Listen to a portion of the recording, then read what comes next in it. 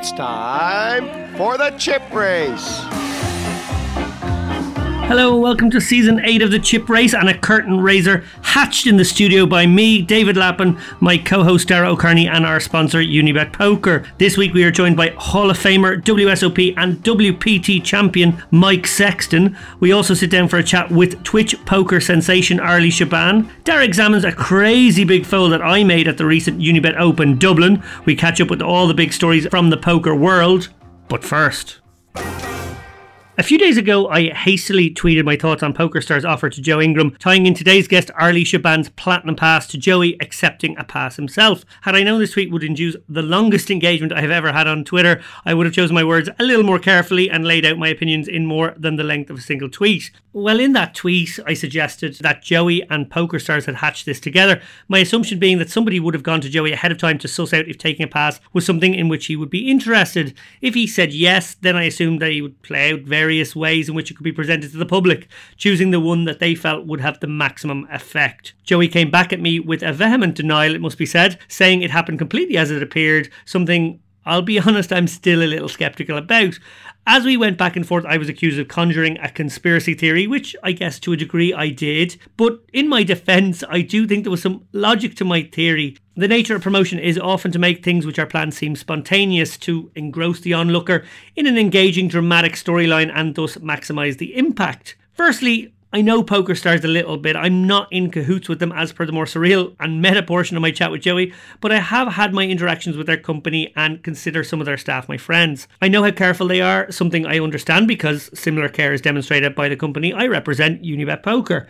Over the years, when booking guests for the chip race, I have interacted with several of PokerStars' PR people. My biggest observation from this process is that they are incredibly careful and very, very deliberate when granting access to their talent. As such, Arlie's 12th labour was bizarre and totally out of whack with their normal modus. If taken on face value, it was in the realm of extortion or blackmail, something a multinational company tend not to do in plain view. So this is sort of guerrilla marketing, the likes of which you might see from brands like UFC or WWE. In a nutshell, it's a high-risk, hype machine approach that is totally out of character with a careful brand that like to control outcomes. Engaging with someone like Joey, one of their most vocal critics, is risky enough. Directly embroiling him in a promotion where he's put between a rock and a hard place would be, in my opinion, to play with fire. Well, during that Twitter conversation I had 2 weeks ago, I was joined in the thread by my good friend Barry Carter. Well, I am very pleased to say that we are joined now by none other than author, journalist, pokerstrategy.com editor and blogger at pokermediapro.com, Barry Carter. Welcome back to the show. Thank you very much. Happy New Year, if it's not too late to say that. Thanks very much, Barry. I'm delighted to say Barry has a very exciting announcement to make. But before he does that, I want to ask him what he made of PokerStars' rather unusual approach to Arlie's Platinum Pass, and of course how, if taken on face value, Joey tanked 3-bet PokerStars, saying he would attend, allowing Arlie to attend if Reddit sensation Jeremy Hilserkop was also given a pass. Well, I suppose I'll just hand things over to you, Barry. Should I be wearing a tinfoil hat? Was I that crazy? I don't know. The funny thing was that the word conspiracy was used a lot. And, like, no offense to poker players, but in the real world, people tend to discuss stuff in private before they announce it. I didn't consider it a conspiracy at all. Like yourself, I thought maybe that PokerStars had contacted Joey, a week or so before and just said, we'd like to bridge the gap and this is how we'd like to do it. I don't particularly think that is a conspiracy theory. Yeah, it's more choreography than conspiracy. Yes, exactly. Choreography, and I certainly didn't think there was anything nefarious going on. I actually think it's a good move all round. It was a good way for PokerStars to extend an olive branch to certain people in the community. I don't think Joey had any ethical dilemma. I think he's been a great ambassador for the game. Yeah, the oddest thing about it for me was just the fact that you and I were being confused of conspiracy theorists. I just thought it was some good marketing from PokerStars, and maybe it was slightly planned in advance and nothing more than that. Yeah, and that's exactly where I came from as well. I agree with you, and I was at pains to remind people I thought Joey should take the pass, and I didn't think he had a particular conflict. You could certainly say that people may question the weight you would give any criticisms or lack of criticism going forward, but then you could equally say, well, no, he's still himself and he's doing that, and I think that would just come out in the wash of how he handled himself. Dara O'Kearney probably knows me better than any other poker player, so I am keen to know whether he thinks I was completely way off base here. You used the word choreography there. Yeah, no, I must say I'd echo completely what Barry said. Having worked in the corporate world for 20 years, it just seemed totally normal of the way that companies would do it. They wouldn't throw something out like this and risk having it blow up in their face without at least ascertaining what the likely outcome would be if they did make an offer like this. I mean, around the time this was announced, we were actually at our Christmas dinner with all our main Irish poker friends, and that was certainly the widespread view there as well. So it didn't seem outlandish. It seemed just perfectly normal. Yeah, as I said, I would associate this kind of marketing with WWE wrestling or maybe UFC in more recent years. I kind of think Joey was just enjoying it, really. I felt that too. At this point, I do personally believe that it was exactly as it was on face value, and I think PokerStars will have had a backup plan if he'd have said no.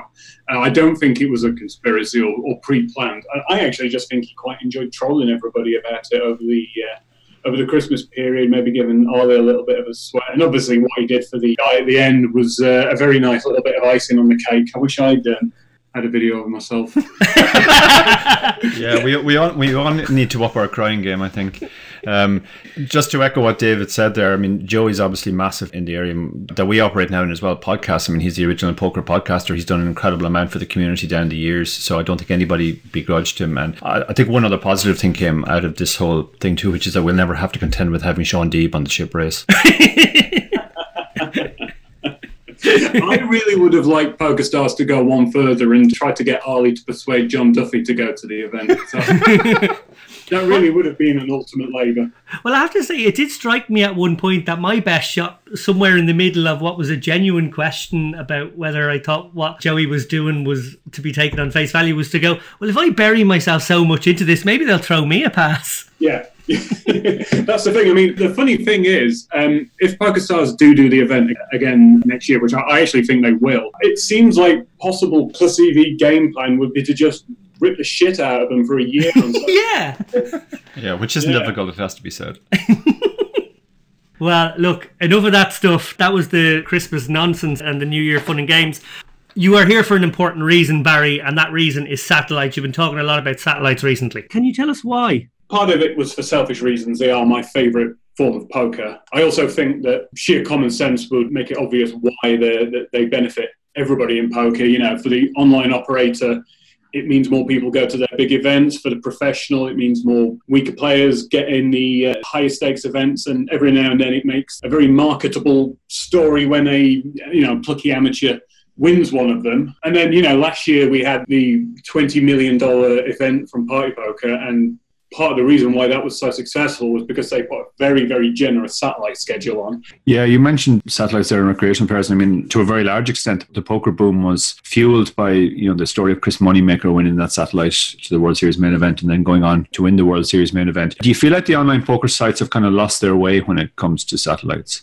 Well, I definitely think that we've forgotten about this Cinderella story that the Moneymaker effect kind of gave to poker. Every now and then there is a big satellite winner that gets people talking again. Like again, in the aforementioned big online tournament, one of the guys, the guy who came third, don't know his real name, he qualified for $5 and he won 1.3 million. And if we have a brilliant, natural, organic way to market the game, it is whenever a underdog beats the professionals. So Chris Moneymaker, John Hess. I always say my mother could beat Phil Ivey on a good day, and that's probably the most marketable thing about this game, and we sometimes do lose sight of that, yeah. What do you think is better, though? Some sites do a 1 seat per player and then sort of freeze you out, so if you win your satellite immediately, that's it, you've got it, and you can't play those anymore. And then other sites have gone for tournament dollar style things where they keep your money in the system. There's a bit more liquidity then. So you win your seat, you win another one, maybe you can push it to the next event, or you can have tournament dollars to spend on the site and whatnot. Do you feel like one of these is better than the other? No, I don't think there is a one-size-fits-all approach. We are joined by the guy who probably is the Bible on this particular topic, Dara. But sorry, I thought you meant me. Sorry. I forgot Dara was on the call, yeah. I kind of think some sort of hybrid of the two. I mean, if you allow professional players to unregister from the satellite that they've won and just take the money instead, it's a perverse incentive. You don't get people actually playing the destination event that they were supposed to play. But at the same time, it's the satellite grinders that make the satellites run in the first place. So I kind of think that you can't have it completely flexible where people can just take the cash because it gets exploited too much. I also like the idea of you've got to play the first satellite package that you win, but if you win future ones, you can take the money for that as well. So I don't think you can have extreme in one way or another, but something in the middle. Absolutely. Well, Barry, before we go, you do have some fantastic news, which does involve somebody sitting right here beside me. That's right, yeah. I'm delighted to say that almost a year to the day since I suggested it to him, a certain Dara Kearney and myself have just finished a book on satellites. I also realised that I've never said Dara's surname out loud before, so I don't know if I've said it right or not, which is... it's actually Kearney. Well, that's embarrassing for the co-author, isn't it? There's a handful of poker books that I always thought would sell and just strangely have never been written. And as someone who used to be quite a big satellite grinder myself, I knew satellites was one of them. And, Dara, most people regard him as the best satellite player in the world. It made perfect sense to see if he wanted to do the project. It's been a hell of a lot of fun. And we're just putting the finishing touches to it now. Well, Dara, what has it been like working with Barry? Yeah, it's been wonderful working with Barry. It's been very, what I would say, low maintenance. My biggest issue with committing to do a book has always been the amount of work. And Barry's made the process as painless as possible. He's been really good. I think Barry, apart from obviously being a great writer and having written, one of the great poker books, Barry's also kind of coming at it from the level of most of the people who will be reading. And one of the dangers of being an expert in any area is that you just assume people know stuff without having to explain it. And Barry's been very good at both working out what the organisation should be. The initial spark for this was a satellite webinar that I did, but Barry actually went back and said, actually, it makes more sense to restructure this rather than the way that you structured in the webinar. And he was completely right on that. So I think this will be a much smoother pill for recreational players and aspirational pros to take on board than something I would have done on my own. Well, it's a very thinly veiled way of saying Barry's bad at poker, so but no, he is right, and I actually do pride myself on that being my unique selling point, is I'm not a professional myself, but it was funny because I didn't understand several of the higher level concepts that Dara explained at the beginning. I'm pleased to say I understand most of them now. But by the end of the book, there's a final chapter, Dara knows which one it is, that I submitted to him that I essentially wrote based on everything he taught me rather than parroting what he'd done. I was pleased to see that it came back with a minimal amount of edits. So I was like, yes. Yeah, that was really impressive. That was probably the proof in the pudding that the teaching worked, because Barry actually went off and wrote this significant chapter at the end, pretty much all on his own. And there was really nothing, just a word here or there that had to be changed. But he clearly had mastered all the concepts. Yeah, I mean, I will say this as well. You say a word here or there or nothing, but I literally, I can get 4,000 words out of a 10-minute chat with Dara. Some of the throwaway comments that I'd hear him say would blow my mind. Yeah, well, here to that. It's been a pleasure working with Dara over the years, and of course through our strategy segments here, and of course lots of more informal chats about hands. I have benefited similarly. That leaves me with 3 quick questions for you, Barry, or maybe either one of you who would like to answer. 1, do you have a title in mind? 2, are you going to persist with that photograph that I saw on Twitter a couple of days ago that went out? And 3, when is this book going to be on the shelves? Quick answer to all 3 is don't know. But here's some book advice for fledgling authors. I'd love to go with a very clever name. But if Dara agrees that it is probably going to be something very search engine friendly, like Poker Satellite Strategy. Really pushing about out. I don't know about the cover, but I do know that people do judge books by cover. So I will actually be spending a bit of money on someone to design the cover. And in terms of when it's out, I'm hoping February time, definitely in time for people who are contemplating qualifying for the World Series main event. As a good sort of benchmark. Yeah, I leave those sort of business decisions on the publishing side to Barry, because he's got far more experience than I. Would say that the cover created a lot of attention immediately, so it obviously served its function in that. I assumed it was a joke, but Jack Sinclair immediately sent me a message saying, if this is the actual cover, if you promise that you'll use this cover, I will wear a t-shirt with this cover on every single final table I make. So that's the plus of sticking to the minus is that when I showed it to Mrs. Stoke, she immediately threatened to divorce me if that was the cover. She's horrified by the photograph. She despairs that photograph even exists, and certainly that it's got the attention that it has.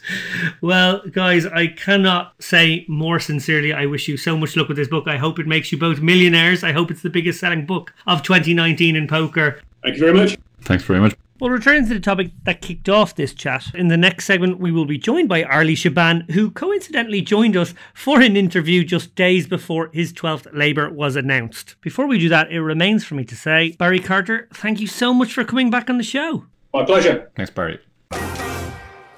We're joined now by a man who once streamed for 125 days straight on Twitch. At the time of recording, he just completed his 11th Herculean Labourer, which means he is 11/12ths of the way to playing the PSPC in the Bahamas. By the time you listen to this at home, I'm sure he will be taking a seat in the biggest 25k in poker history. He is, of course, Team Run It Up ambassador, Arlie Shaban. Arlie, welcome to the show. What's going on? Thanks for having me, guys. Pleasure, Arlie. Arlie, I've got to say, I've been looking forward to this interview for quite some time. I'm a big fan of yours. I've been really enjoying your streams. I love what you bring to Twitch. You really bring something different. I can't say I brought anything different in my Twitch career, so I really do recognise when people can bring something new to that format. That means a lot. It really does. I put a lot of pride in the work I put into Twitch, and when people recognize it, it means the world to me, because I didn't expect as many people to recognize the work I put in. I thought it'd take a little bit more, so it means a lot. It really does. Well, firstly, Arlie, can you tell us about the 12 labours? I know some were maybe more difficult than others, and maybe talk us through, what was the most challenging for you? Yeah, so some of the past tasks I had to do were amazing. Like one of them, I had Dan Negranu come on my stream, and we had to do a training session. So we actually went through a bunch of my hands. But some of the other challenges have been ridiculously difficult. Like the one where I had to go against Nanonoko.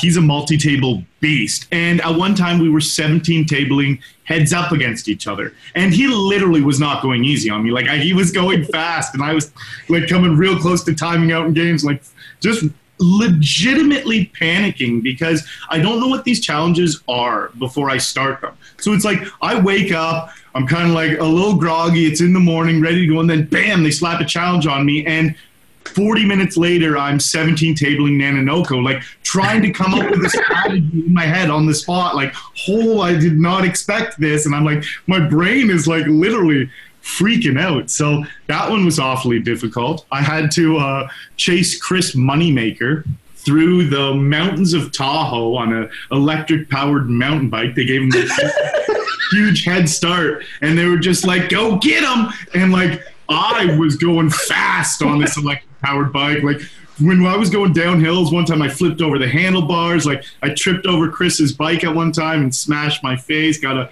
good old black eye. Like it's been some crazy adventures out there for sure in these challenges.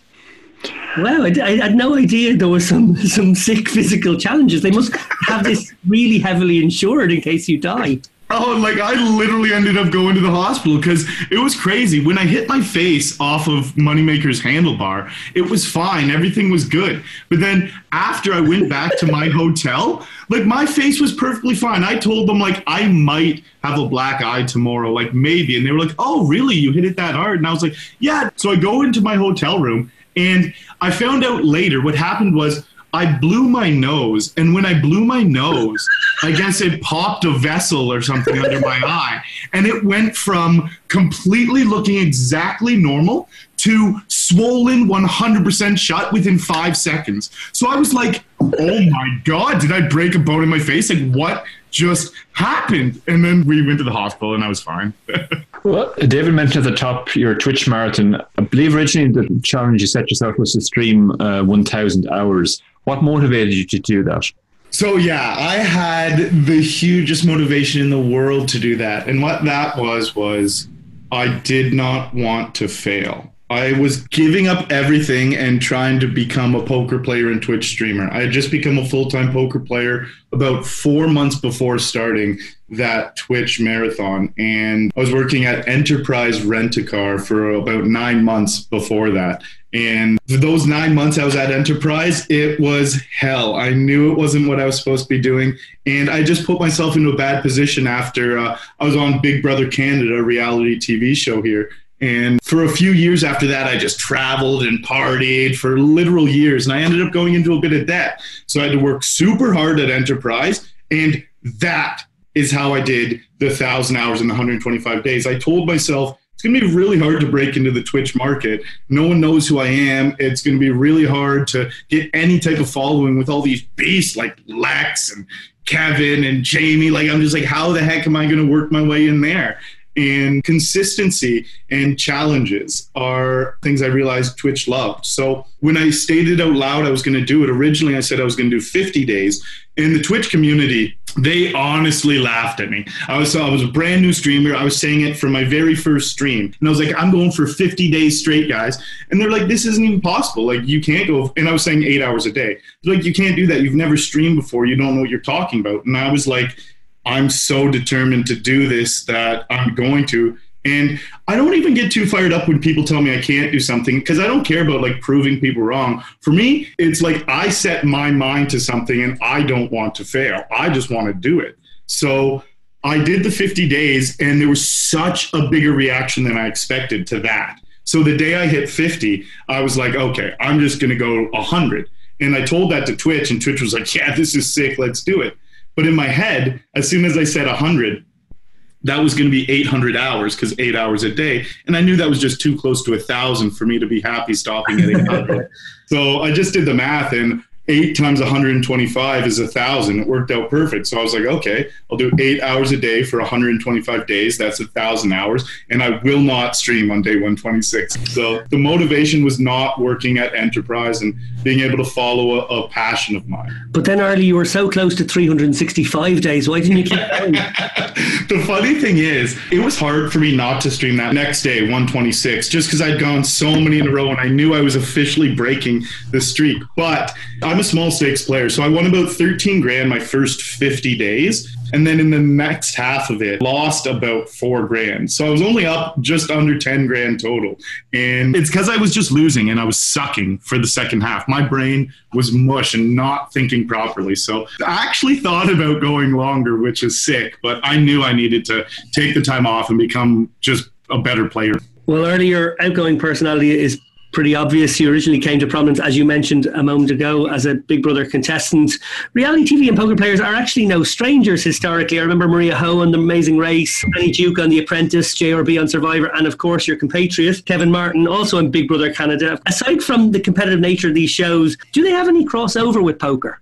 They do, for sure. Certain players get cast on reality shows because they have strategic minds. Other players get cast because they're like ditzy models and stuff. So it's like everyone has their own role. It doesn't work for everyone, but like there's a certain player, a specific role that does translate pretty well. Like Kevin's a perfect example of that. He's got a really, really like GTO brain, not just GTO in poker, game theory optimal for all games, any game. Kevin's brain can come up with the most optimal way to play it. If it's like an arcade game or anything, I've watched Kevin work out just brilliant game theory. And that translates really well in Big Brother, and it translates really well into poker. So yeah, I could see there being a relation there. Yeah, it's interesting to me. I know somebody who works in reality TV, and they told me there's actually a fundamental difference between the way people consume reality TV in the UK and the way they do in the US. In the UK, people just kind of want to show, and they want narrative, and they want to root for who they like the best and so on. Whereas American audiences almost like rail the game aspect of it, and they like to see somebody who's actually playing a good game, and they don't mind that. Which of those two camps does Big Brother Canada fall into? It's honestly probably split a little bit, because I've watched Big Brothers all around the world too, especially before I played. I was really into watching the show. And you did hit the nail on the head perfectly. That's exactly what the two different like UK and American Big Brothers are like. And Canada is kind of just a cross between them. It's like people do like seeing really good gameplay and stuff like that, but people also just really rally behind personalities and stuff. So I think it's a good combination of it. I also saw a quote from you where you said that you studied Twitch for over a year before joining it. Mm-hmm. Could you unpack that for us? Oh, absolutely. It was so fun for me to do, and I was completely obsessed with it. So I was just on Twitch all day, every day. So what happened was I had a chat with Kevin Martin. He's one of my best friends. And I was like, I'm considering joining Twitch. I'm considering becoming a streamer. I think I can do it, but I would never, ever want to do this if you thought it was me stepping on your toes, or like, this is kind of your thing. You don't want me coming in your scene, or like, I would never do it if it was weird to you at all. And he was just like, honestly, Arlie, it would be so sick if you got on Twitch. You should just do it. I think you'd kill it. And I'll give you some pointers. Like, he gave me some pointers, and he was like, this is what you have to do. Just told me just like, I need to study. I need to get better at poker. He said I'm good, but it's like, I need to just put in work, go through a training program. I need to get good bankroll management, lower my stakes. He just gave me like the fundamentals. And then what I did with that is like, I ran with it and I was like, okay, Kevin gave me the green light. He sounded really pumped and motivated. Now I need to figure out where I fit in Twitch. So all day, every day, when I wasn't working or when I wasn't doing anything, well, I wouldn't do anything but work or prepare my escape from work into my new career. I just watched Twitch poker and I would go into all the different streams and I started studying their growth. I wanted to know how fast everyone was growing, just so I could have a ballpark on some type of goals that I could set for myself. So every single poker streamer, the top 30 in the world, I screenshotted their accounts. And then I would just look in a week, in a month, in 2 months, in 6 months, how many followers they were getting, how many views they were getting. And I was calculating over a per day basis. And then I had a ballpark of where some of the smaller guys, the middle guys, and the top guys were. And so that gave me a really good ballpark for the goals and how fast I wanted to grow. But then I went in all the channels and I was like, okay, why are these channels awesome? Like I would stay in Lex's channel all the time in awe. And I'm like, this is fucking incredible. Like, I can't believe what he's doing in this channel. Like, and I would just be like, why? And I just saw like his personality, his drive, his determination, how hard he went. He loves poker and he just gives it. And I was like, well, I have those aspects in me. Like, I'll just bring them to the forefront. And I realized poker streamers talked a lot about how it's hard to be consistent. You need time off, like it's hard mentally. And that's what gave me the idea to do the challenge, is when I was studying Twitch, I was like, everyone talks about they need the break, they need time off. Oh, I just did a 12-hour stream. Oh, I streamed 5 days in a row. I can't wait for the weekend. And I was like, I'm just going to do something psycho so people know who I am. I realized there was huge open gaps where none of the big streamers were online. And I was like, oh my God, this is incredible. And then I just networked with them all because I love people and I loved them. I blew them all up on social media. Every one of those, Team Online Pro and all the other poker streamers, because they were my legitimate idols. And they all started responding to me. And then they found out I was starting a stream and they all showed me a bunch of love. They're all legends and it was incredible. So that was kind of the study aspect of it. I have a question now about, this might be a slightly strange one, but a good friend of Dara and mine is Fintan Hand, who is obviously a colleague of yours. And he once told me, I think this was, I have an image now of sitting in a jacuzzi. We both go to the same gym. Dara's going to laugh now because we've being the jacuzzi up again. Usually in jacuzzis in hotels. But I remember him saying something along the lines of the number of viewers he was getting. There was like a tipping point, maybe it was a year or two ago, where the number of viewers he was getting was as important to him, or maybe even more important to him than a winning session. Like if he lost money but had a huge stream where loads of people watch, he actually got really buzzed and preferred that to a small winning session that very few people watch. Is that something that you've experienced too? It seemed bizarre to me as a poker player, but maybe it's something that can happen. Oh no, that's definitely a thing for sure, especially for a newer up and coming streamer. Like for an example would be, I've got huge hosts. Like when Lex hosted me the first couple times in my first few months, it did not matter if I had one of my biggest losing sessions. I don't even remember if those were winning or losing sessions, but those were some of my absolute favorite streams I've ever had because Lex just recognized me. Lex threw me 6,000 people. And it's like, I literally didn't care what was happening after. I still tried to play good poker, but I'm sure I wasn't playing proper. I'm just losing my mind trying to keep up with chat and super excited. So I definitely understand what Fintan's saying there. Sometimes you just have a killer stream where it's just, you have no clue why you have so many viewers. You have way extra and everyone's so active and having fun and like conversation is flowing and chat really does determine sometimes just how the day goes. Yeah, it does seem that Twitch poker players, the poker aspect is secondary to a large degree to the interaction. I'm very close friends with Alan Widman, and Alan obviously has moved in from other games into poker, but he told me once that I think he spoke to Doug Polk early on about the fact that he was trying to combine twitching and poker, and Polk told him more or less, well, you can't do the two. You can't be like an absolute top-class poker player and a top-class Twitch streamer. It's one or the other. Do you feel that like Twitch is something that you're going to be in for the long haul, or at some stage you think you'll actually try and move towards, improving your poker game? Right. Well, the first thing I have to say to that is huge shout out to Alan. What an absolute legend. Are you kidding me? That's sick. You're buddies with him. I've connected with him a bit on Twitch, and he's the absolute man. The thing is, he's so nice. He's just such a good dude. That's why. He's just amazing. No, you're wrong, Arlie. We've gotten to know him really well. No, he is really nice. Shut up, David. He's a really bad person deep down when you get to know him. Savage. So what was the actual question? So the question was the trade-off between studying poker and getting as good as poker as you can and the Twitch streaming aspect. So, okay, it absolutely has hindered my growth as a player. I can tell because, again, I'm newer to being full-time, but the path I was on just before I started Twitch, with the crazy amount of studying I was doing and the extreme growth I experienced in a very short period of time, just becoming much more profitable than I was, slowed down because I just don't study close to as much as I want to. It's so hard to study some days when I'm looking at the Twitch directory and it's a little bit slow and I'm like, well, I could just hop on and have a killer stream today.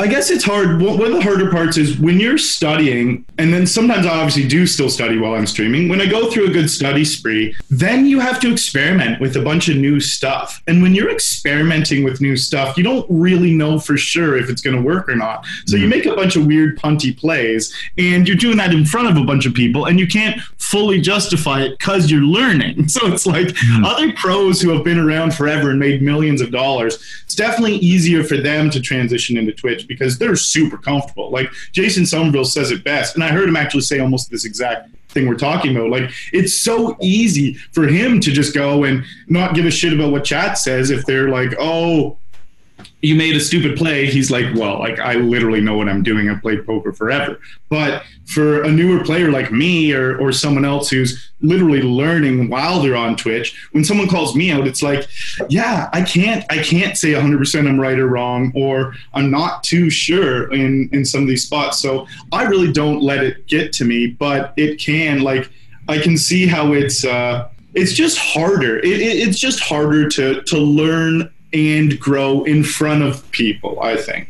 Well, Arlie, we spoke a bit about your previous sort of career background, I guess the year in enterprise and the Big Brother experience. You earned a business communications degree from Brock University. I know being a poker pro is certainly a bit like running your own business, and the Twitch side of things certainly is a form of communication. To what extent do you feel like your educational background helped you get where you are now? Yeah, that's awesome. And it is funny because I thought about that when I was first getting into it. Like, hey, this is so transferable. Business communications, Twitch and poker and streaming. It's like exactly it. But to be honest, university was just kind of a joke to me. Like, I didn't learn too much. I kind of just skated by and got my degree, going out and partying, and just, I feel like most of my business sense that I got was from my dad and my grandfather. Both of them were entrepreneurs and extremely intelligent guys. And my uncles are super smart too. So I honestly felt like going through university, for sure you learn like different stuff and you do case studies and you learn about specific organizations and the things that happened and why they were successful and why they failed. And you do learn a bunch of stuff. But I felt like I had a lot of the basic fundamentals of, like, my profs would be saying stuff and I'd be like, yeah, that's what my dad taught me from the time I was like 3 years old. Like, that's what I felt like. I did feel like university was a little bit of a waste of time and energy. And if I'd have put all that time and energy into studying poker, if I had spent $40,000 or whatever I did on like room and board for 4 years, and then if I had to spend all that time and energy on poker, I'd be crashing right now. So that's kind of what I think is cool. But it was an amazing, fun, social time. And that's why I went. Well, as you mentioned earlier, Twitch brought you to the attention of Jason Somerville and the Run It Up crew. Could you tell us about those people and that organization? Absolutely. The Run It Up team and the organization and the people there are the best people walking on the face of this planet. Like, when I went to Run It Up Reno the first time, it was the best time I've ever had. It was live poker with the coolest crew of people. That's all I thought. I couldn't believe how much fun it was. I wasn't a member of Team Run It Up at that time. I was just going because I was a new poker streamer, and Kevin Martin, my good buddy, he was just like, buddy, you got to come this time. And I'm like, for sure I'm coming. So we get there. I just felt like I became best friends with everyone that was working there. It was crazy. I was like, I couldn't believe everyone was so awesome. We were just hanging out, having drinks, talking, doing poker, going for dinner. And then when I got back, I was talking, like, we just all stayed connected. And I was like, okay, this is amazing. But then the people aside, the tournament series itself is absolutely incredible. It's so many fun, different structured games that you wouldn't normally get to play. They have like Taiwanese poker, win the button games, all in or fold tournaments, just crazy stuff that, like, yeah, I would never play before. And it doesn't matter if you don't know how to play. The dealers are so nice. Everyone at the table is so nice. It feels like a super huge home game. Then they have their whole online army. Like, they're running Twitch Poker right now in the best possible way. They're helping out all these streamers, and they do all the behind-the-scenes stuff for me, and I'm sure a bunch of other people. Just when I need help, I'm messaging someone from Team Run It Up and being like, my audio's not working today, or something just screwed up, music's off, Snip's not working. They're in within 2 seconds. Boom, they solve the problem. Well, finally, Arlie, the PSPC is about to start. Oh my God. So a $25,000 buy-in, boys. I don't even know what to tell you. Like,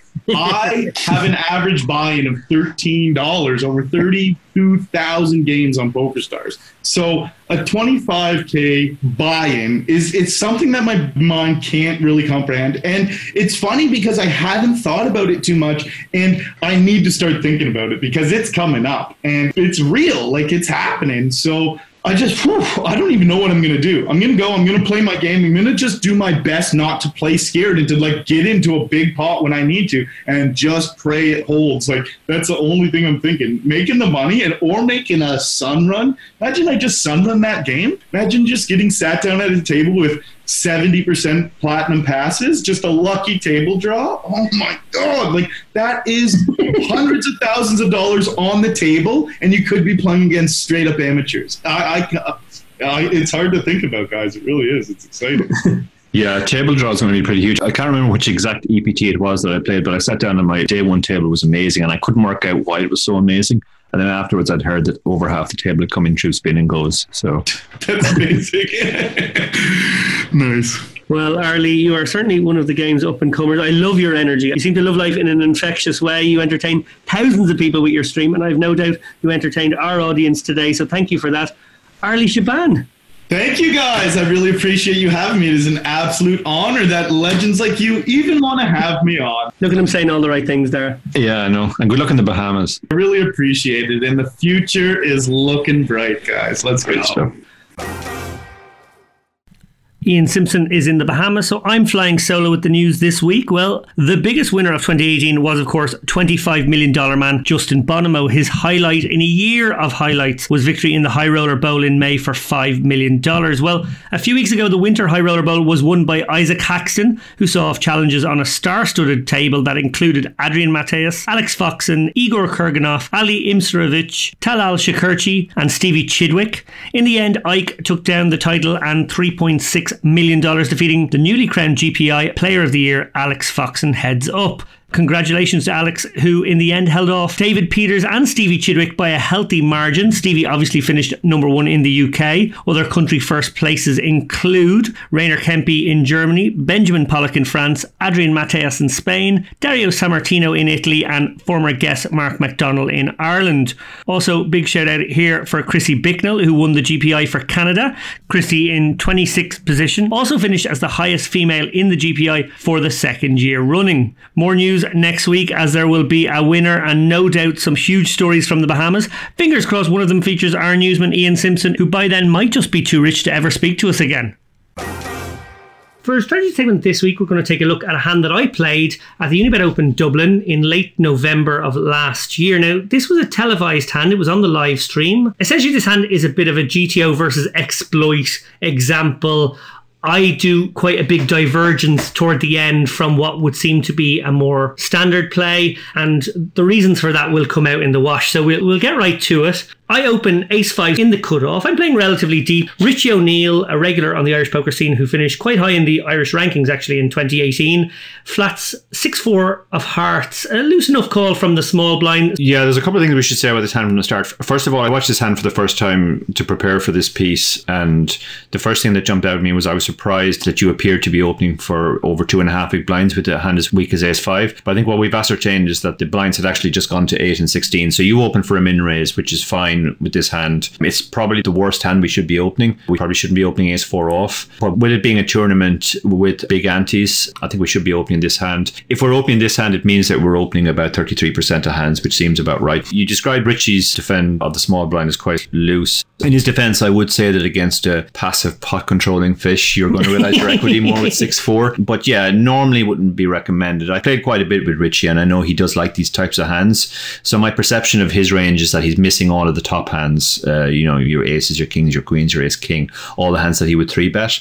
But he has a lot of these type of hands which are, playable but not particularly strong.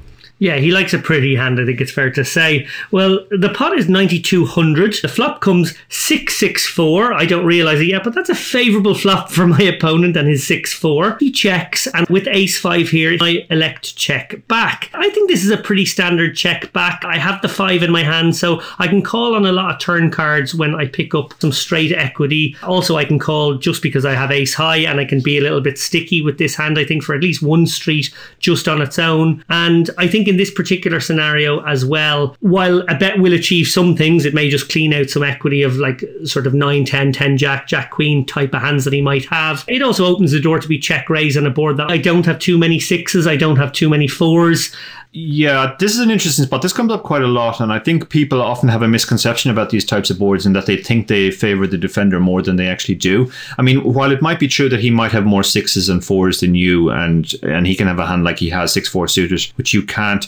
I mean, that's a pretty narrow range of hands. If we think back to the pre-flop ranges, you are opening hands above a certain strength, ace-5 being the weakest. So you can still have all the top hands like aces, kings, queens that he can't have. So while he can have some super strong hands, you have more, very strong hands in this board as well. So this is actually a pretty good board for you. So based on that, this is a board that you can bet more than he can. He can't really bet this board at all. When he checks, I think you should probably be betting over half the time. You can make an argument actually for just betting 100% and using a small sizing. That's a coherent strategy. If you put it to a solver, what's going to come back is it's going to want to bet some hands and check some hands. And your hand, I think, makes a perfect check. It's not going to fold out anything better when it bets, and it's not getting called by too many worse hands. So in that sense, it is a perfect check. So I think your check on the flop is probably the best line.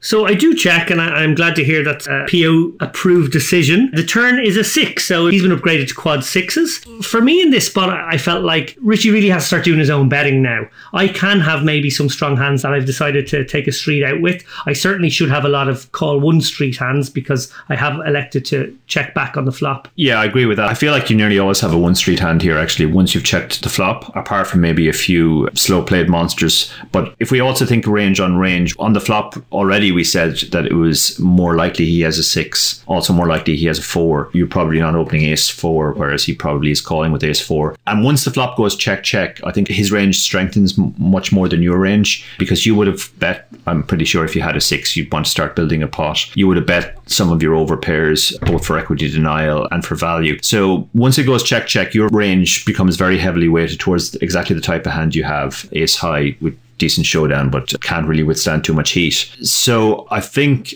given that, his best bet to get more than one street out of you is to start betting himself now. If he bets now, you pretty much have to call, and then maybe you'll call the river as well. You might improve on the river, and that's probably his best shot at getting 2 streets. Yeah, and I think that is fair to say. And I certainly considered it. Once he checked the turn, it crossed my mind that he did probably have a 10 jack, a queen 10 type of hand. And actually, it wasn't any harm to make a fairly small bet here to deny equity. Also for value, maybe he would float with that sort of hand, hoping to catch a pair. I don't know. So I do bet. I think I bet 3,500, roughly 1/3. I like that sizing in game, but actually, Dara, I know you've done a little bit of research into this one and think I can get away with smaller again. Yeah, once I saw this, I immediately thought that this was too big, because essentially all you're trying to do with your bet is to deny equity to hands like Queen Jack. Now, with only one card to come and only 6 outs, you don't have to bet very big for him to have to fold that hand or else make a mistake by calling. So I felt that probably something more towards 20 to 25% of pot would have been a better sizing. Having put it through the solver does prefer the 20% sizing, which pretty much gets the job done against the folding part of his range. Obviously, he's never folding the 6-4, but that's neither here nor there. We have to think about his whole range.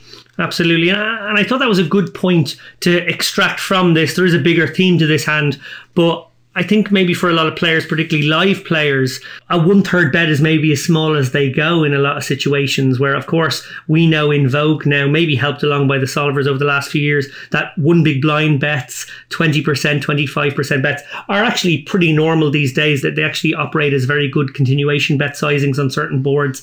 And just maybe for you guys out there to have a little think about your sizings, maybe when you just kind of automatically maybe bet the same as you put in pre-flop, which will always kind of be about 1/3, you can actually go a little bit smaller in those situations.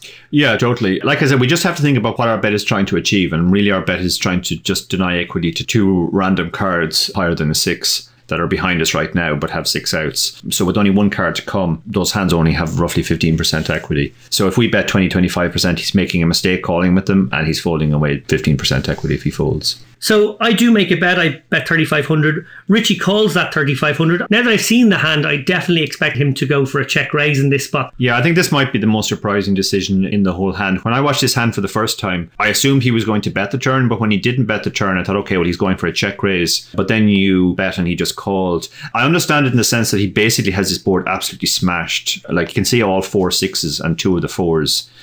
So it's very, very difficult for you to have anything. But I think he still has to try and think, well, what's the best way for me to get 2 or more bets? And I think the check call line is not necessarily it, because it's going to be hard to extract value on the river unless you actually have a hand, because the check bet call and then suddenly lead on the river line looks ridiculously strong, and I think it's going to be harder to get paid off than the check raise on the turn. Yeah, and I got to say the check raise on the turn would have seemed really fishy to me in game had it come, because, you know, he's basically polarizing himself to a 6, or maybe sort of trying to take control of the hand with a medium pair and seeing if I'll react with another raise, so that maybe he doesn't lose too many chips if it's kind of overpair against overpair. I'm not really sure. I think it would have been fishy enough that maybe he'd have got a cry call out of me. I think you're supposed to call your hand, to be honest. I mean, if you're going to bet fold a hand as strong as ace-5, that seems a bit too much folding. Given the sizing that you're using, this is essentially an equity denial bet, but also to some degree a value bet as well. It's not a bluff. I mean, if you have 8 high or 9 high,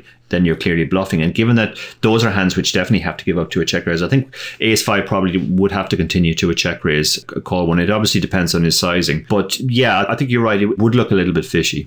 So now to the river. Well, I'm guessing you guys at home are expecting something interesting, and I will provide something interesting. The river comes a 5, making me the top boat that is available on the board. Of course, there are overpairs that make better boats, and of course, the 6 sitting in Richie's hand makes him quads, which means I cannot beat him. He then leads at me for 10k. Pot is about 16k.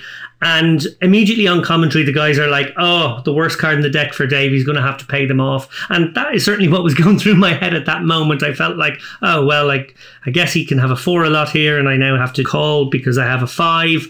I didn't really consider any value in raising, although I think you're going to maybe open me up to the world of other creative possibilities. But in that situation, yeah, I just felt like, wow, okay, piece it together, Dave. What is he doing here? One thing I would have to point out at this point is Richie's body language was unbelievably strong. And you can see that on camera. Yeah, it's a good point made in what's an audio medium. He does look ridiculously strong. We'll presumably put this up on YouTube at some stage for people to view. But when I saw him, I thought, oh man, how strong does he look? When the flop comes down, he almost looks like it's Christmas. And he's very watchful. He's watching you. He's clearly very interested. He checks quite ostentatiously. And it's clear that he hasn't given up on this hand. And he's quite happy with the hand. And there's a bit of to and fro with you in terms of speech play. And it's just obvious that he's really happy with life. It's a weird river situation now because, to be honest, we shouldn't really be in this spot. He should have either bet the turn with his hand or check raised when you give him the opportunity to. So in GTO land, let's say, you both get here with very weak ranges because all of your strong hands should have played differently. Your strong hands should have started betting on the flop. His strong hands should have led the turn or check raised the turn. So you both should really arrive here with very weak ranges. Given that that's the case, when he bets, he should be betting a mix of bluffs, and even a 4 is strong enough to bet for value now, given how weak your range is. So in a situation where you are beating some of his value bets and all of his bluffs, in game theory land, this is a slam dunk call. You can't consider anything else. In fact, it's probably even strong enough to raise. He really shouldn't have anything stronger than a 4. Now we know he has, but he really shouldn't have anything stronger than a 4 because the hand stronger than 4 should have played differently on the turn. So given that he is at the top of his range with a 4 and he can't just call 4s, he should also be calling some ace highs, I think, if you raise. So you can actually get called by worse if you go for a raise here. Now, as Dara said, we will put this up on YouTube, and I hope I will be somewhat vindicated in my very exploit strategy here. Yeah, I play quite a bit with Richie as well. As you said, he's a regular on the Irish scene. He goes deep a lot in tournaments. So we've all had a fair amount of table time with him. Richie's definitely capable of moves and bluffs. We both know that, and we know that he's quite loose pre-flop. So he can have hands that other people might not show up with here. That said, my experience of Richie, like most live players, is that if he's going to bluff, he does it in whatever the most straightforward manner is. And if you think about somebody wanting to bluff in this spot, the obvious spot to start bluffing on is on the turn after the flop goes check, check. Taking the line of deciding to check call the turn to bluff the river, that's a pretty elaborate, sophisticated bluff line. And in my experience, live players really don't take that line. So anytime you see the early streets go check call and then suddenly you're led into on the river, in my experience, live in particular, that's almost always weighted towards value. Yeah, and I suppose that goes against the GTO solution that we spoke about a moment ago, where obviously we're just meant to call, and maybe we're still meant to call anyway, because if you have a 4 in your hand, that's still a lot of value for Richie, and I still could have been folding the worst hand, but I did fold, and as I said on commentary, I'm going to look like an idiot or a genius here. I guess it made me look like someone who had read the situation well, but to be honest, I'm not that naive. I know that plays like that are a bit above the rim, and by being a bit above the rim, they're not going to be solver approved, and you're in the realm of trusting live reads, and that's a very fuzzy guesswork, hoping to guess right more often than not place to put yourself in. And I really was keen to know what the solver would say and what you would say, Dara. And I guess you are sort of more justifying my fold, maybe because you picked up some of the live stuff I did as well. But it's really interesting to see at all those decision points what we both did. Yeah, this is a massive divergence. I mean, there's no two ways about it. Players like Doug Polk, when they talk about diverging, they say it's okay to make small divergences. In other words, if it's a pretty close decision but you feel the guy is strong, then fold. If it's a pretty close decision and you think the guy is weak, then call. That's fine, even if it's like minus EV when you make the call, or slightly plus EV when you make the fold. In this case, it's massively plus EV. I mean, the fold is about 20 big blinds worse than the other options. So if you were up against somebody who knew your tendencies and knew that you could make these type of folds, they could exploit you massively by making these river bets. And that's what it always comes down to in these GTO versus exploit spots. Even if you know the game theory, you have to ask yourself, how close to game theory is the other player playing? And I mean, I think we've shown that Richie basically fell out of the game theory tree on the turn by playing his hand passively. Yeah, a fascinating hand. I hope you guys enjoy our coverage of it here in audio form. If you'd like to go watch it yourself, you can find it as part and parcel of the day one coverage at Unibet Open Dublin. We will make a video of it, I'm sure, in the not too distant future. Dara Kearney, as usual, thank you very much. Thanks, Dave, and good fold in this case. One time. We're joined now by Poker Hall of Famer, a player and broadcaster whose popularity transcends the game of poker. He won his World Series of Poker bracelet in 1989 and his WPT title in 2016, the tour with which he has been synonymous since its inception 17 years ago. A former gymnast, paratrooper, Little League coach, ballroom dancer, and WSOP Tournament of Champions winner. He is, of course, the legend, Mike Sexton. Mike, welcome to the show. Hey, thanks, guys. I'm glad to be here. Hi, Mike. So lovely to have you, Mike. Well, I want to start with a quote, if I may, I found from you. You said a few years ago, I know a lot of people say it was the moneymaker effect or online poker, but believe me, it was the World Poker Tour that brought poker to television that created the poker boom. What was it about the WPT that made you feel like it lit the fuse for that explosion of poker in the 2000s? Well, because it actually brought poker into the homes of people across America on a weekly basis. So they set up Wednesday night as poker night. It was on the Travel Channel back then, and that show became extremely popular from the get-go. And there's no question that the popularity of that TV show, in my opinion, caused the explosion of poker, where it just took off just unbelievably around the U.S. Now, a few months later, after we launched the show, Moneymaker won the tournament, of course. Online poker was coming into existence. Hollywood embraced poker, which was big for us back then. And the whole culmination just created such a boom. It was just incredible, and I was just so thrilled to be a part of it as an original member of the commentating team on the World Poker Tour. So a fantastic ride, it really was. Well, as well as the WPT, you have a long association with the Irish Open, travelling to Dublin for the event down the years. As Irishmen, we're obviously a bit biased, but how do you rate the event and how did you come to start playing it? Well, the event is fantastic because it's just not the poker. It's the camaraderie. It's everybody mingling in the bar together. It's the crack that you Irish guys are good at. And it's just so much fun. I can remember after I busted out of the main event once, I go in the bar and everybody's having drinks and they cheer you when you come in after you bust out. And, as soon as somebody comes through the door, it says, oh, my God, yeah, I just took the worst beat. They just boo the guy out of the bar. They don't want to hear any bad beat stories in there, But if a guy comes in, I played like a mug. I can't believe I'm such an idiot. Then they cheer him, come on in, we'll buy you a drink, Or if a guy said he bluffed his money off, then he gets free rounds of drinks as well. So it was just so much fun to be a part of that atmosphere, and I just miss it. I just can't wait to come back to it because it has more social aspect, poker and camaraderie and intermix of the players than any other event I've been to. Well, we would certainly love to have you back at a future one. Speaking of the Irish Open, I had the great pleasure not only to meet you there in 2015, but also to co-commentate with you for a little stint. I remember being warned before you came in that your contract with WPT meant that you couldn't analyse hands, but you more than made up for that by regaling the listeners with stories from past Irish Opens. Any particular favourite story you'd like to share with our listeners now? Oh, gosh. I don't know. Come on, Mike, I'm angling here for a debauched Porrick Parkinson story now. You must have one. Well, hey, I've got a lot. The first time I met Porrick was back in the 90s. We were playing in a poker tournament in London. It was a pot limit Omaha tournament, and we got down where we made the final table, and Porrick was the chip leader, and I was sitting in my usual 7th or 8th place.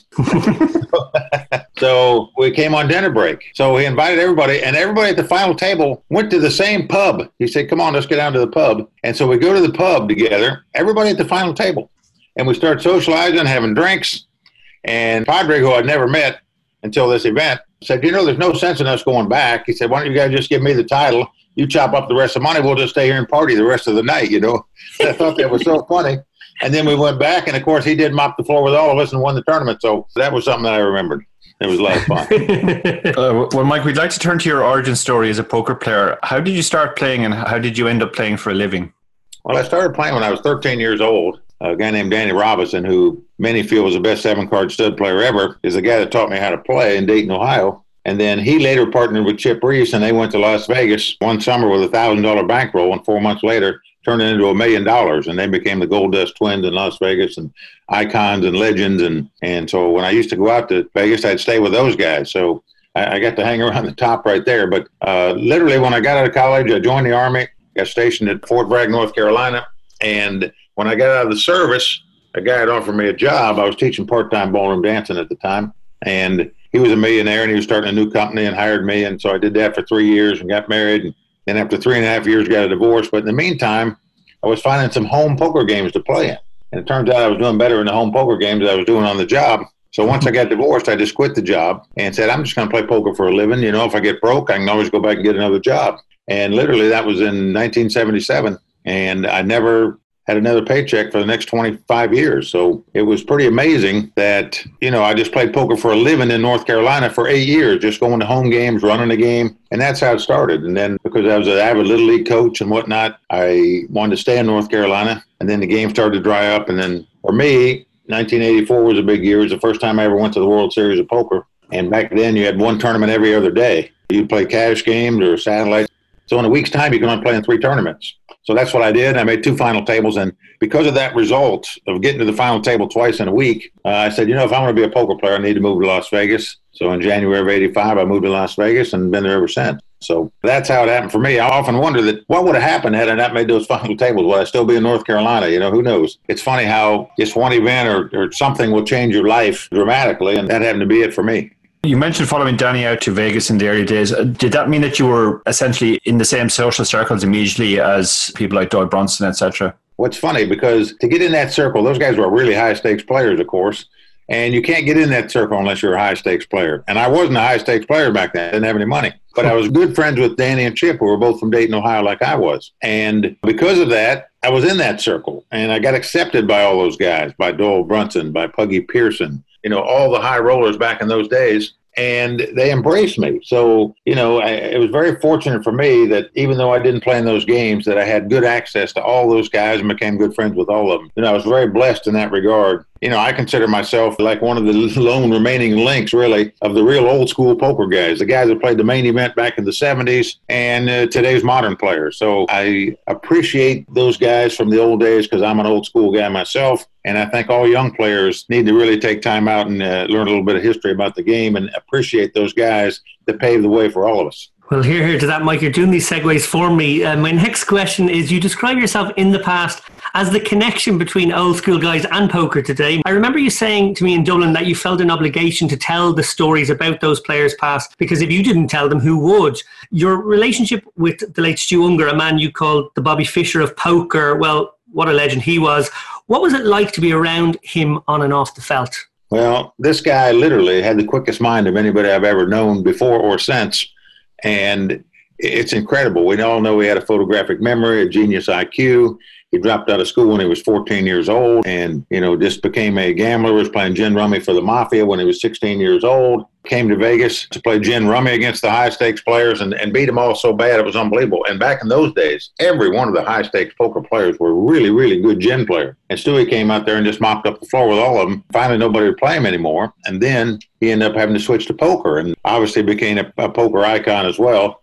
I mean, we all know the story. The first time he entered the main event of the World Series, he won it. The second time he entered, he won it again. And he won it the last time he played it. So the guy's really remarkable. And I truly believe in No Limit Hold'em that he's the greatest player that ever lived. Even with today's great players, I just wish he would have lived to the TV era because I believe he would have got off the drugs. He loved the limelight. He loved patting on the back. And the problem back in those days was you only had a $10,000 event twice a year. You had Amarillo Slim's tournament in January and the main event of the World Series in the spring, and that was it. So if you bombed out of the main event, you were very depressed back then because you had to wait another year to play a 10K main event. Whereas now you can play 10Ks, 25, 50Ks, 100Ks every week somewhere if you want to. So it was just different back then, and the pain of getting knocked out of the main event back in those days was far greater than it is today for that reason. And I believe had Stewie been around now when the World Poker Tour came around where he was on television, that he not only would have been the biggest star on the WPT, he would have been so far above whoever was in second place that it's not even funny. He's just a phenom and a savant that it just comes along once or twice in a lifetime is all. Absolutely. What about off the felt though, Mike? Obviously you had a long-lasting friendship with him. Is there anything about him that maybe isn't captured by, I suppose, the stories you've told us there, which are more in the public domain? Yeah, well, in my book, Life's a Gamble, I do a chapter on Stewie, and it's really a good chapter because there's a lot of good stories about him in there.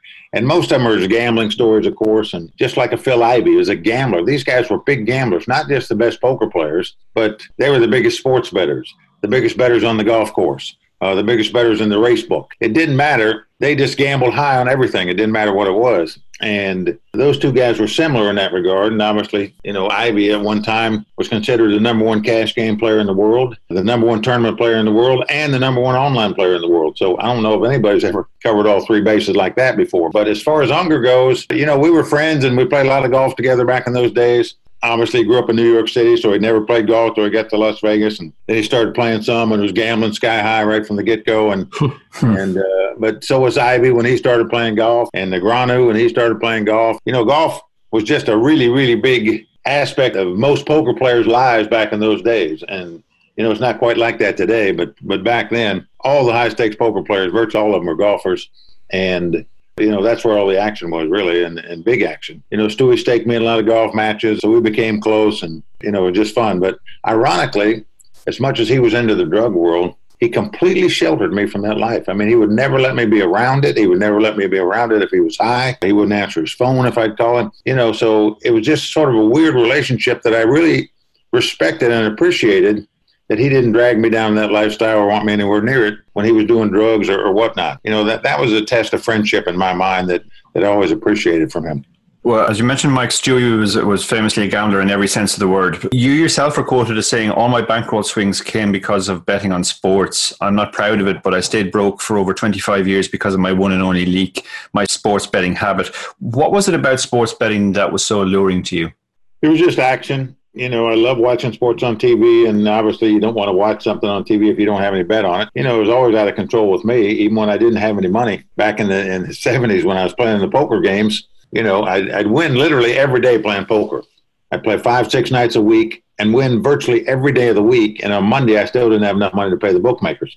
Now, that's pretty sick. But, and they never worried about it because they knew I was a winning poker player and would pay them. And so even if I owed them, it never bothered them. So sadly, I always bet beyond my means. When I moved to Las Vegas, the big mistake I made probably is on the weekends in Las Vegas is probably the best time to be in the poker room and play poker because that's when the tours come to town. But when they'd come to town, I'd be in the sports book or watching all the games rather than playing poker. So not only did I lose my money in the sports book, I missed out on the money I should have been making at the poker table. So it was a double indemnity for me. But I'm not proud of it. And the only reason I bring it up and tell people about it is I just hope that some young guys don't fall in the same trap that I did and wake up and smell the coffee far earlier than I did. And, what's funny about sports betting, even when I didn't have money, I bet 500 or 1,000 a game, it seemed like, on the whole sheet. And when I came into some big money, you just bet more. You bet 5,000, 10,000, 20,000, 50,000 a game. So it's all relative. It doesn't matter. And it doesn't matter how much money you have. You can certainly go broke. And you just have to be careful about it. And certainly, it's fun to do. But, back then for me, because I had so many bookmakers I could bet, you never have to post up the cash. If you always had to post up cash like you do in the casinos, you can only bet what you have. So you can't lose more than that. You can't be in debt when the day's over with. You might be broke, but you can't be in debt. The bookmakers understand that by betting the whole sheet, you're going to lose X amount of dollars. And that's why they give you credit and let you do it. And that's how they make their money. If players had to post up with every bookmaker, believe me, those guys just struggle to make a living. So it made a difference in terms of how much money you can bet because you have credit and bookmakers. And it was just out of control with me. And it was for years and years. And even when I had big money, you just bet more. It's something I'm not proud of, as I say, but I don't mind telling the story because I hope other young guys today don't fall in that same trap that I did and go through their bankrolls and ruin their families and do all this kind of stuff for some stupid habit. And did betting that big, Mike, especially when you were maybe kind of dealing with IOU situations with bookies, did that ever put you in sort of scary situations? I can imagine a bookie who hasn't been paid in quite a while might not be the most forgiving person in the world. Yeah, no, that's true. But, I never had a problem. Nobody ever threatened to break my arms or legs or none of that kind of stuff. I didn't deal with those kind of people. They all knew they would get paid. And so everybody was patient with me. But, every once in a while I'll say, hey, can you make a payment? Can you do this or that? And obviously you do. But it's the same kind of thing as a needle in the arm. I can see it because on Saturday mornings and Sunday mornings, you're so excited because the day's coming up with all the games. And I'm sure it's just like a fix when you're doing drugs. You get that same kind of anticipation before you actually do it. So it was exciting for me and fun for me. And obviously when you're broke, you always think in the back of your mind, well, hey, I'll get lucky over the weekend. I'll have a bankroll Monday morning, because you're always dreaming about making the score. And I don't know where you can make a score if you're broke and have no money at all. And then maybe there's a chance on Monday that you have money again. So, so the bookmaker. Well, Mike, you mentioned how it can obviously be devastating to people with families and whatnot. In 2008, your wife, Karen, gave birth to your son, Ty. Did having a baby change your outlook on gambling from that point onward? Did you suddenly become maybe a bit more risk averse? Yes. Definitely did. Definitely makes a difference. It changes your life completely, no question about it. I was so blessed because I didn't have my son until I was 60 years old. So to have a son that late in life, I was lucky I had a young wife. It's been such a blessing that I just can't tell you. But you definitely do wake up, both as you get older and if you have kids, you realize that there's priorities in life far above poker. And that if you go through your money, you're going to have big problems, And I always tell everybody, all these young guys that, and people that come to me, I want to turn pro, quit my job, and I always discourage that or try to, especially for guys that have wives and kids. I really think that if you're going to be a poker player or attempt to be a poker pro, you should do it when you're single, when you're young, because if you go broke, it's just not that big a deal. You can always get a job. But when you've got a mortgage and a wife and kids and all that kind of extra pressure on you to win, it's just so much tougher to do. It just really is. If you have to win to pay the rent, it's just really, really tough to do. Well, in 2016, you published your book, Life's a Gamble, which is one of the great poker autobiographies. I've just finished writing my own poker book this year, and I don't mind saying it was a lot more work than I thought it was going to be. What was your own working process like when you were writing that book? Well, I've had these stories for so long, and everybody said I should put them together and blah, blah, blah. And so finally I decided to do it. Now, I originally had a publisher in New York, and they didn't think it was spicy enough or something. And so I almost was going to give up on the idea. And then D&B Publishing came to me and said, hey, we'd love to do your book,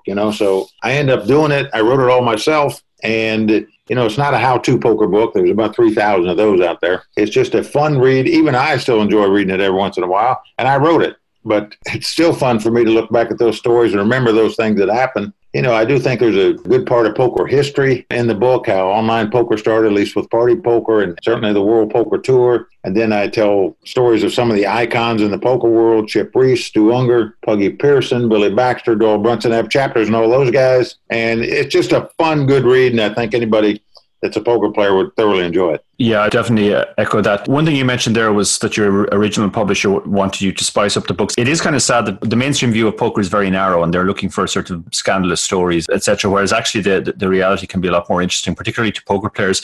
Were you ever tempted to actually play along and just spice things up for the sake of getting the book out with the original publisher? Oh, no. If you know me as a commentator, I'm not one of those guys that berate players. If I think they made a real bad play, for example, at the final table, I may say, well, they might have done something alternative than that. But, I'm not a knocker. I'm not a negative kind of guy. And it's just not me. So for me to do some of that or to put some of the negative concepts of poker, I'm out there to try to make the game grow. And, I think if you talk about cheating stories and do some of this other stuff publicly, it turns people off to playing the game. And I'm just not for that. Well, it's funny you should mention that. You have been very vocal about your belief that the group of people that started Full Tilt were able to do so because of the WPT and how it promoted them and made them poker superstars really back in the day. You were also rightly scathing of those same people when it was discovered that they'd used player balances to fund the company and consequently couldn't pay up after Black Friday. A lot of people these days are keen to forgive and forget that stuff, and others started in the game after it all happened, so maybe having not experienced it firsthand, they sort of view it as ancient history. How important is it, though, to remember what happened and who the players were in a scandal like that, if for no other reason but to prevent something like that happening again? Well, certainly it's important it never happens again. I truly believe that because of that scandal, we don't have online poker in the U.S. today. I think it was such a negative thing that, it's just hard to get it legalized in certain places when they see those kind of past history scandals involved with the game. It still boggles my mind, how smart these guys were and how sharp they were, yet to take money that people deposit on a site, it's like putting money in the bank. They're just holding your money. You're not allowed to take their money and do television ads with it and pay shareholders with it and do this kind of stuff. And how none of those guys went to jail, just mind-boggling to me. It was obviously a tremendous blow to the poker world, and it hurt it for a long time, and I believe still hurts it because of that. And it's just very sad, and I hate that it happened. I know the intentions of those guys, just thought that, the gravy train was never going to end. But then when that Black Friday came on April the 15th of 2011 and shut them down, they didn't have money to pay the players back, and it was just a very, very, very sad state of affairs. And I don't blame the young players at all that had money deposited on that site. Why they're still pissed at all those guys. Well, speaking of online poker sites, I know you were there with Party Poker from the start. I heard you say in another interview that you were the guy they brought in more or less to explain their programmers how poker worked. I think I'm also right in saying that there was some unfortunate timing around you selling your stake in the company. Would you mind telling us the mother of all bad beat stories? Well, a lot of people think it's the worst bad beat story ever, and since it cost me over $500 million, they might be right. But, it's hard to argue with that, But no arguments here, Mike. When I sold my shares, I looked at it. I tell the story that it's like you're playing a hand of no limit hold'em with the 5-7 of diamonds, and you call a raise, and it gets raised and re-raised back to you, and so you throw your hand away. And the flop comes 8-6-4, and one guy flopped 3 8s, the other guy flopped 3 6s, and you would have tripled up had you played the pot. But when you made the fold, you were doing the right thing at the time, and you're still sort of broke, and they're offering you $15 million for your stock. It seemed like the right thing to do at that time, and I never regretted selling it at that time, making that kind of money. You would think that would be enough money to last you. Now, obviously, if I knew it was coming a year and a half later, where they were going to go public with it, where I could have made, obviously, well over $500 million, I'd have kept the stock. But, you do the thing that you feel is the best, and at that time, I felt like selling my shares for $15 million. I was the last shareholder in the U.S., and who knows what legally could have happened. Just suppose, for example, I'd have kept the stock And Black Friday would have come before we went public. And then I would have got zero for it. Then how long would I have been kicking myself I didn't take $15 million when I could have taken it? So that's the way I looked at it. Anyway, I made a lot of money with it, but obviously, another $500 million, it would have been nice. Well, turning back to the felt, you've cashed 68 times at the World Series of Poker, a huge number, puts you right up at the top of that list. Given that figure, your haul of one bracelet plus that Tournament of Champions crown is a modest enough return. Do you feel like you've been unlucky not to close out a few other titles? Yeah, I think I've come second 3 or 4 times. It is sort of weird to me that I've only won one bracelet at the World Series because I play every year. Now this is my 30th anniversary coming up this year. Maybe I was just waiting so I could tie Chip Reese's all-time record. It was 30 years between bracelets for Chip Reese, so maybe it'll be 30 years between bracelets for me and him both. So that would be pretty cool, I think. But I did win the 2006 Tournament of Champions at the World Series, and that was $1 million. And so that was a very fun experience. And I might credit an Irishman for the big assist in that tournament, I might add. And Andy Black. He was a big chip player at that final table when we went to the final table. And a massive pot, and he went crazy with an ace king and ended up getting all his money in there, and he ended up getting himself broke. But had he stayed in, it would have been very difficult for me to win that tournament because, he had total control of the table until he just blanked out there a little bit. But I love Andy Black. I think he's one of the funniest guys, most entertaining guys in the poker world. And, I love the old school Irish guys. And, the Irish were the very first players outside the U.S. to come to the World Series of Poker. Terry Rogers had brought over Liam Flood and Donnack O'Day and George McKeever and these guys back in the 80s. They were the first ones to play the main event outside the U.S. And obviously in the 90s, we had Podrick come along and Andy Black and Noel Furlong and Alan Betson and Mickey Finn and Marty Smith and Fenton Gavin, Mike McGee. All these guys from Ireland used to love to come over to the World Series of Poker and play. And obviously, we know the 1999 main event of the World Series was dominated by the Irish. I think they had 6 entries in the whole field of 393 players. They came in first, Noel Furlong, third, Podrick Parkinson, 8th, George McKeever, 14th, Mickey Finn. I mean, this was amazing. That might be the most amazing historical thing about the World Series of Poker ever. Now Noel Furlong, for people that don't know him because he played a few events, but he won the Irish Open twice, I think back in the 80s, and he finished 6th at the World Series in 89, I know, and then won it in 1999, and he didn't only plays a handful of tournaments, as you know, in his entire lifetime. But this guy, they think Phil Ivey and Gus Hansen and Michael the Grinder Mizrachi, and some of these guys are aggressive players. Well, he was more aggressive than all those guys. I never saw a player more aggressive than this guy ever in my lifetime. Yeah, one of the first books I read in poker was Doyle's Super System, and I think Doyle actually had a little rant about Noel in the book, describing his style as grab an ace and race. He didn't need an ace either, don't worry. But one thing that comes across very much from this interview, but also just from in general from your way of being at the table, is how incredibly positive you are. Like, a lot of people are paid to be positive ambassadors, and they go through the motions, but you genuinely are very positive and welcoming and friendly to all the recreational players. How have you managed to maintain that enthusiasm for so long? Because poker has a habit of wearing people down. Well, it seems like it, but anybody that wants to come up and get an autograph or get your picture taken, I'm flattered by it, even to this day. I remember when we first started the World Poker Tour, it just wowed me. I was sort of nice to be in the limelight and on television and all that stuff. But even now when I go to events, so many people just want to take a picture with you or get your autograph. And it's still flattering to me that anybody would want to take a picture with me. And, it's all because of poker. And it's just been so fun to see this ride and how poker has grown and how I've played a role in it. And I'm proud of that. Poker has become so global now. I mean, for years, it was just America's game. And then you Irish guys came over to the World Series. And then the rest of the world started coming over. And now we just see how global poker is. And there's so many great players in every single country around the world now.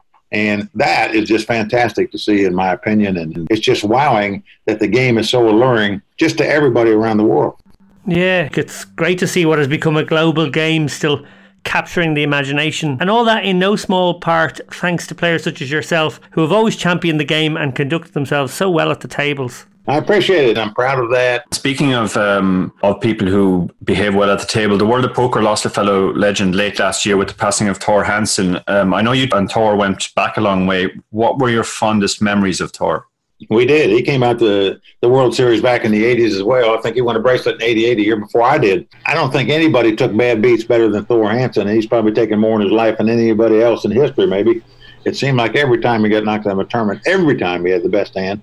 And, but Thor was one of the truly nicest guys that you could ever be around. He was a worse degenerate than I was betting the sports because he bet the horses too. That's one time I never got involved with the horses, but it was horses and sports for him, so he had the double jeopardy. And he could never stay afloat because of it. But Thor was just one of the most fantastic guys. One of my favorite Thor stories is one of the early years in the World Poker Tour when first place was over $1 million, and he was like chip leader at the end of day one. And I was standing next to a reporter that came up to him, Thor, congratulations. So you're chip leader, what are you going to do if you win this $1 million? And Thor said, I'm going to pay back a few debts. And the reporter said, what about the rest? And Thor said, they'll have to wait. It's the greatest line of all time. And it wasn't trying to be funny. He was dead serious, So it sure is. That's classic Thor, then. It really is. Finally, Mike, you are the consummate poker ambassador. This sort of echoes a question Dara asked earlier, but I want to sort of reiterate how much we really appreciate your positivity and everything you brought to our game. When we met in Dublin, you were, of course, inundated with requests from photos, like you've described before. And I remember you showing myself and Cara Scott a little trick you do where, as the photo is being taken, you do a jolly little chortle. You explained to me that by doing that, no matter when the picture is actually snapped, you're always caught smiling. Do you have any other tricks of the trade for two far less experienced ambassadors? No, other than, I think that you need to value and appreciate anybody who's excited about poker. We know how exciting it is when everybody first gets into the game.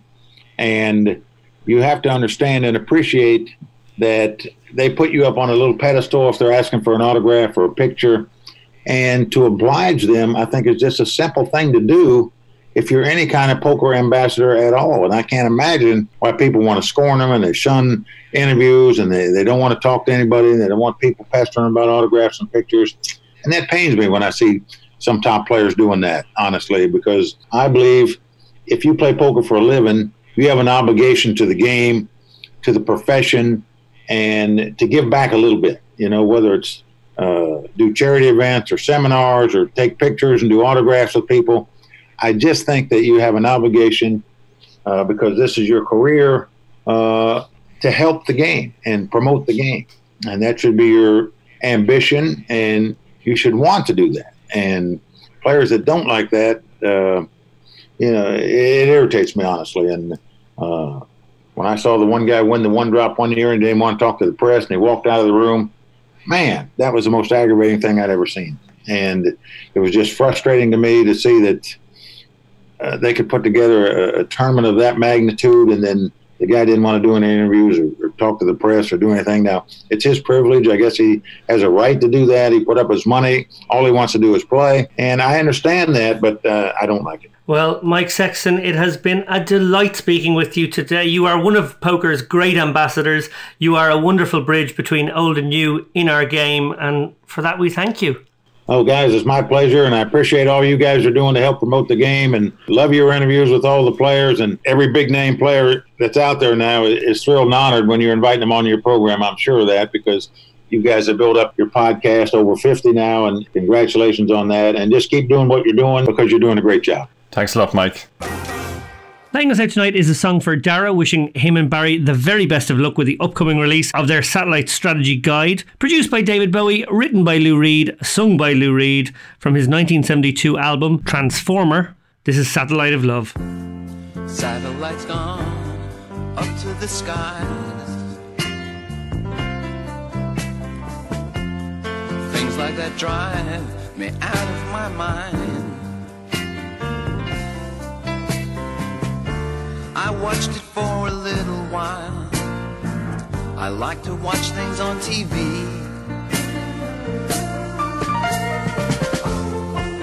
Satellite of love. Satellite of love. Satellite of love. Satellite of. Satellite's gone way up to Mars. Soon it'll be filled with parking cars. I watched it for a little while. I love to watch things on TV.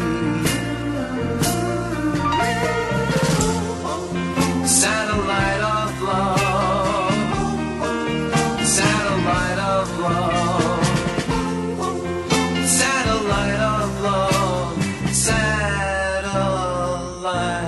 of. I've been told that you've been bold with Harry, Mark, and John. Monday and Tuesday, Wednesday to Thursday with Harry, Mark, and John. Satellites gone up to the skies. Things like that drive me out of my mind. I watched it for a little while. I love to watch things on TV. Satellite of love, satellite of love, satellite of love, satellite of.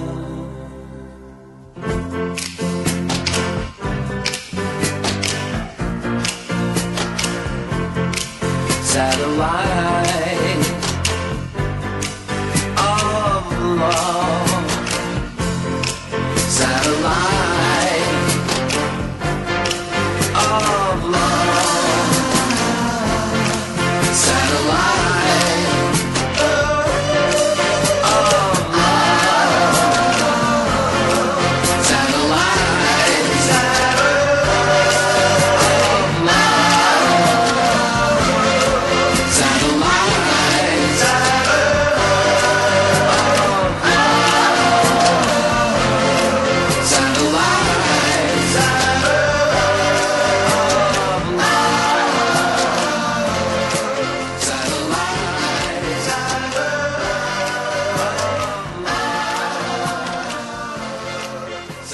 Thanks again to Barry, Arlie and Mike. On behalf of Dara and I, the very best of luck to Ian Simpson in the PSPC.